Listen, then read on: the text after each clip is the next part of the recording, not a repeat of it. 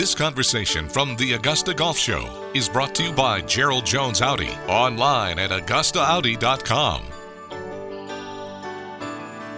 Well, Ron Sirak has covered the game for years, covers it for the LPGA, and he's also a Golf Channel contributor. It's always good to have Ron Sirak back on the Augusta Golf Show. Hi, Ron. John, Happy New Year. Great to be back. Same to you. It's great to have you. We'll start with this. What wouldn't surprise you this year on the LPGA Tour? What wouldn't surprise me? Nelly Korda winning multiple tournaments, including a major championship. Really?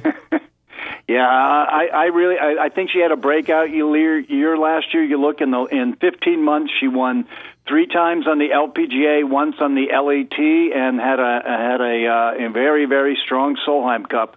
Was 3-0-1 there. I think she's an emerging star. What would surprise you this year? What would surprise me, I guess to see the tour take a step backwards. I thought last year was a remarkable year.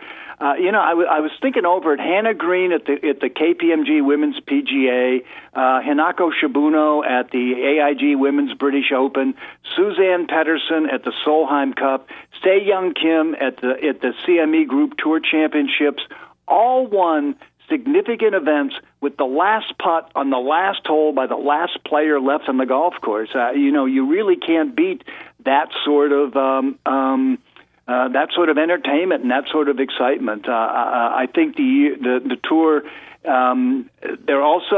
You're probably going to hear sometime in the not too distant future an announcement about a new TV deal for them, and I just think everything is looking really, really, really on the upswing. Yeah, you're answering all of my questions here. What are you hearing about the TV deal? Well, we've gotten more wind of that the PGA Tour is really, really close with their deal, but the PGA Tour is acting as the agent for the LPGA and negotiating their TV deal. And both TV deals expire after the 2021 season. So it sounds to me like the PGA Tour is going to leverage their muscle to get better exposure for the LPGA. And I think it's a recognition on the PGA Tour's part that the LPGA is probably the second most valuable product in golf right now, right behind the PGA Tour.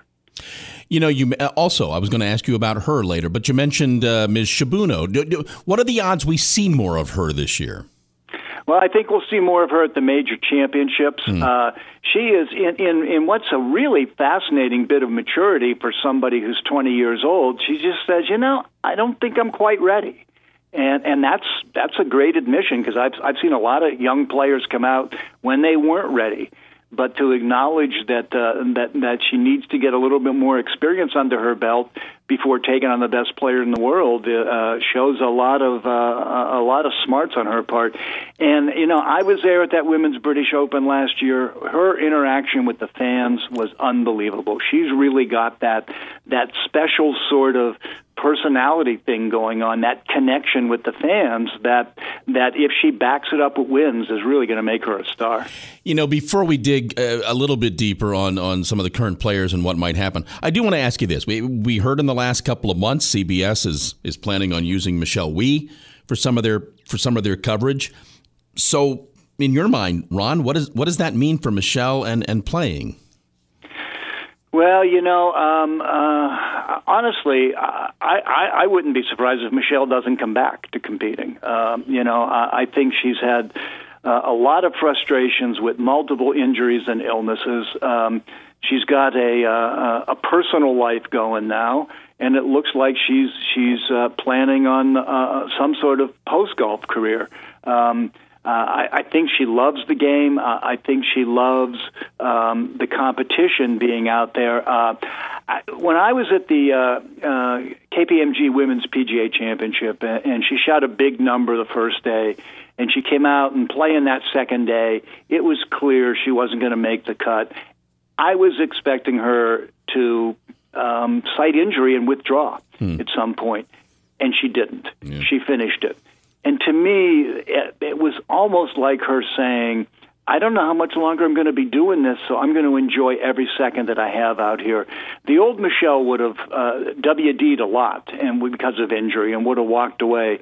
And the fact that she didn't really makes me think that and when you think, I was thinking the other day, I've been covering her for 17 years. She's only 30 years old, yeah. you know. Yeah. She's been out there a long time. So is it sad if she walks away? Yes, because you look at it, and she has had a career that by mere mortal standards has been a pretty good career, but by what we expected her to do, we expected her to have more than 5 wins at a major championship. You know, we expected her to be setting records, and the fact that she did not get to that was a disappointment to everybody, and I do think that no woman has moved the needle as much as Michelle Wie since Nancy Lopez. Yeah. You know, Michelle Wie created the kind of persona out there that even those people who didn't know anything about women's golf knew her name, and that's rare and that's special, and it's sad for the tour that if she's not going to make another run at trying to be a great player. We're talking with Ron Sirak here on the Augusta Golf Show. Okay, probably unfair, but let me throw some names at you and get your expectations for 2020. We'll start with Jin Young Ko. Jin Young Ko is, and you know me well enough to know I don't throw this compliment around very lightly. She reminds me of Annika in that she does not beat herself. I don't expect her to go backwards. She almost never misses a cut. I think she's missed one cut in 2 years. So if anybody's going to challenge her as number one in the world, they're going to have to go get her. They're going to have a multiple win season with a major championship. She's not going backwards. Brooke Henderson. Brooke Henderson plays with amazing passion, and if she needs to do something, it might be to rein that passion in a little bit, and by that I mean just get a little more strategic. She hits the driver on holes when everybody else is afraid to hit driver. That can be a good thing, but sometimes it's not a good thing. There were a couple times where I've seen her leave herself awkward yardages in for her second shots because she hit the ball too far off the tee. If she got a little more strategic, now this is somebody who's now had 4 consecutive multiple win seasons, and she's 21 years old. She's off to a pretty good start. You've probably shown a little of your hand on this one, the Korda sisters. Yeah, I think the Kordas are sort of going to be like the Williams sisters in tennis, where the younger sister is going to be better than the older sister. And in a way, Serena had Venus to show her what was possible, and I think Nellie's had Jessica to show her what's possible. And I really think that Nellie is rounding into form to be to make. And when's the last time we've really had an American in the mix to be the best player in the world? You got to go back to Stacey Lewis for that, and that's 5 years ago, 6 years ago now. I think Nellie's got that potential to challenge Jin Young Ko as the best player in the world. What about Lexi?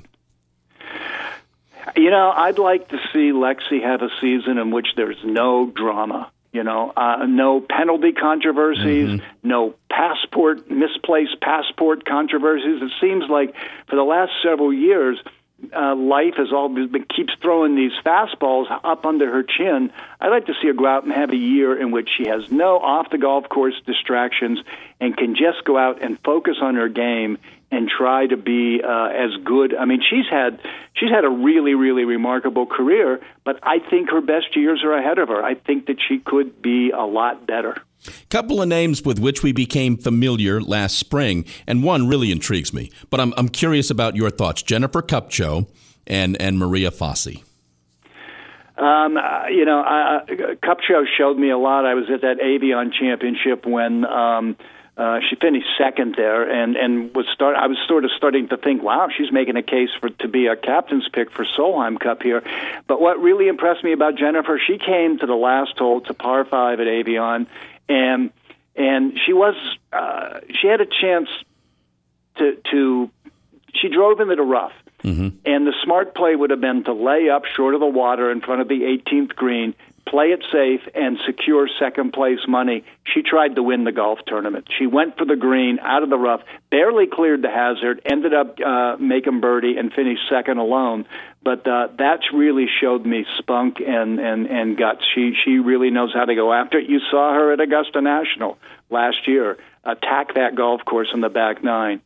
And in terms of Maria Fassi, Maria not only has the talent to be a star, she wants to be a star. I think she's a superstar. Lorena Ochoa was never, ever comfortable in the spotlight. Maria is going to be comfortable in the spotlight.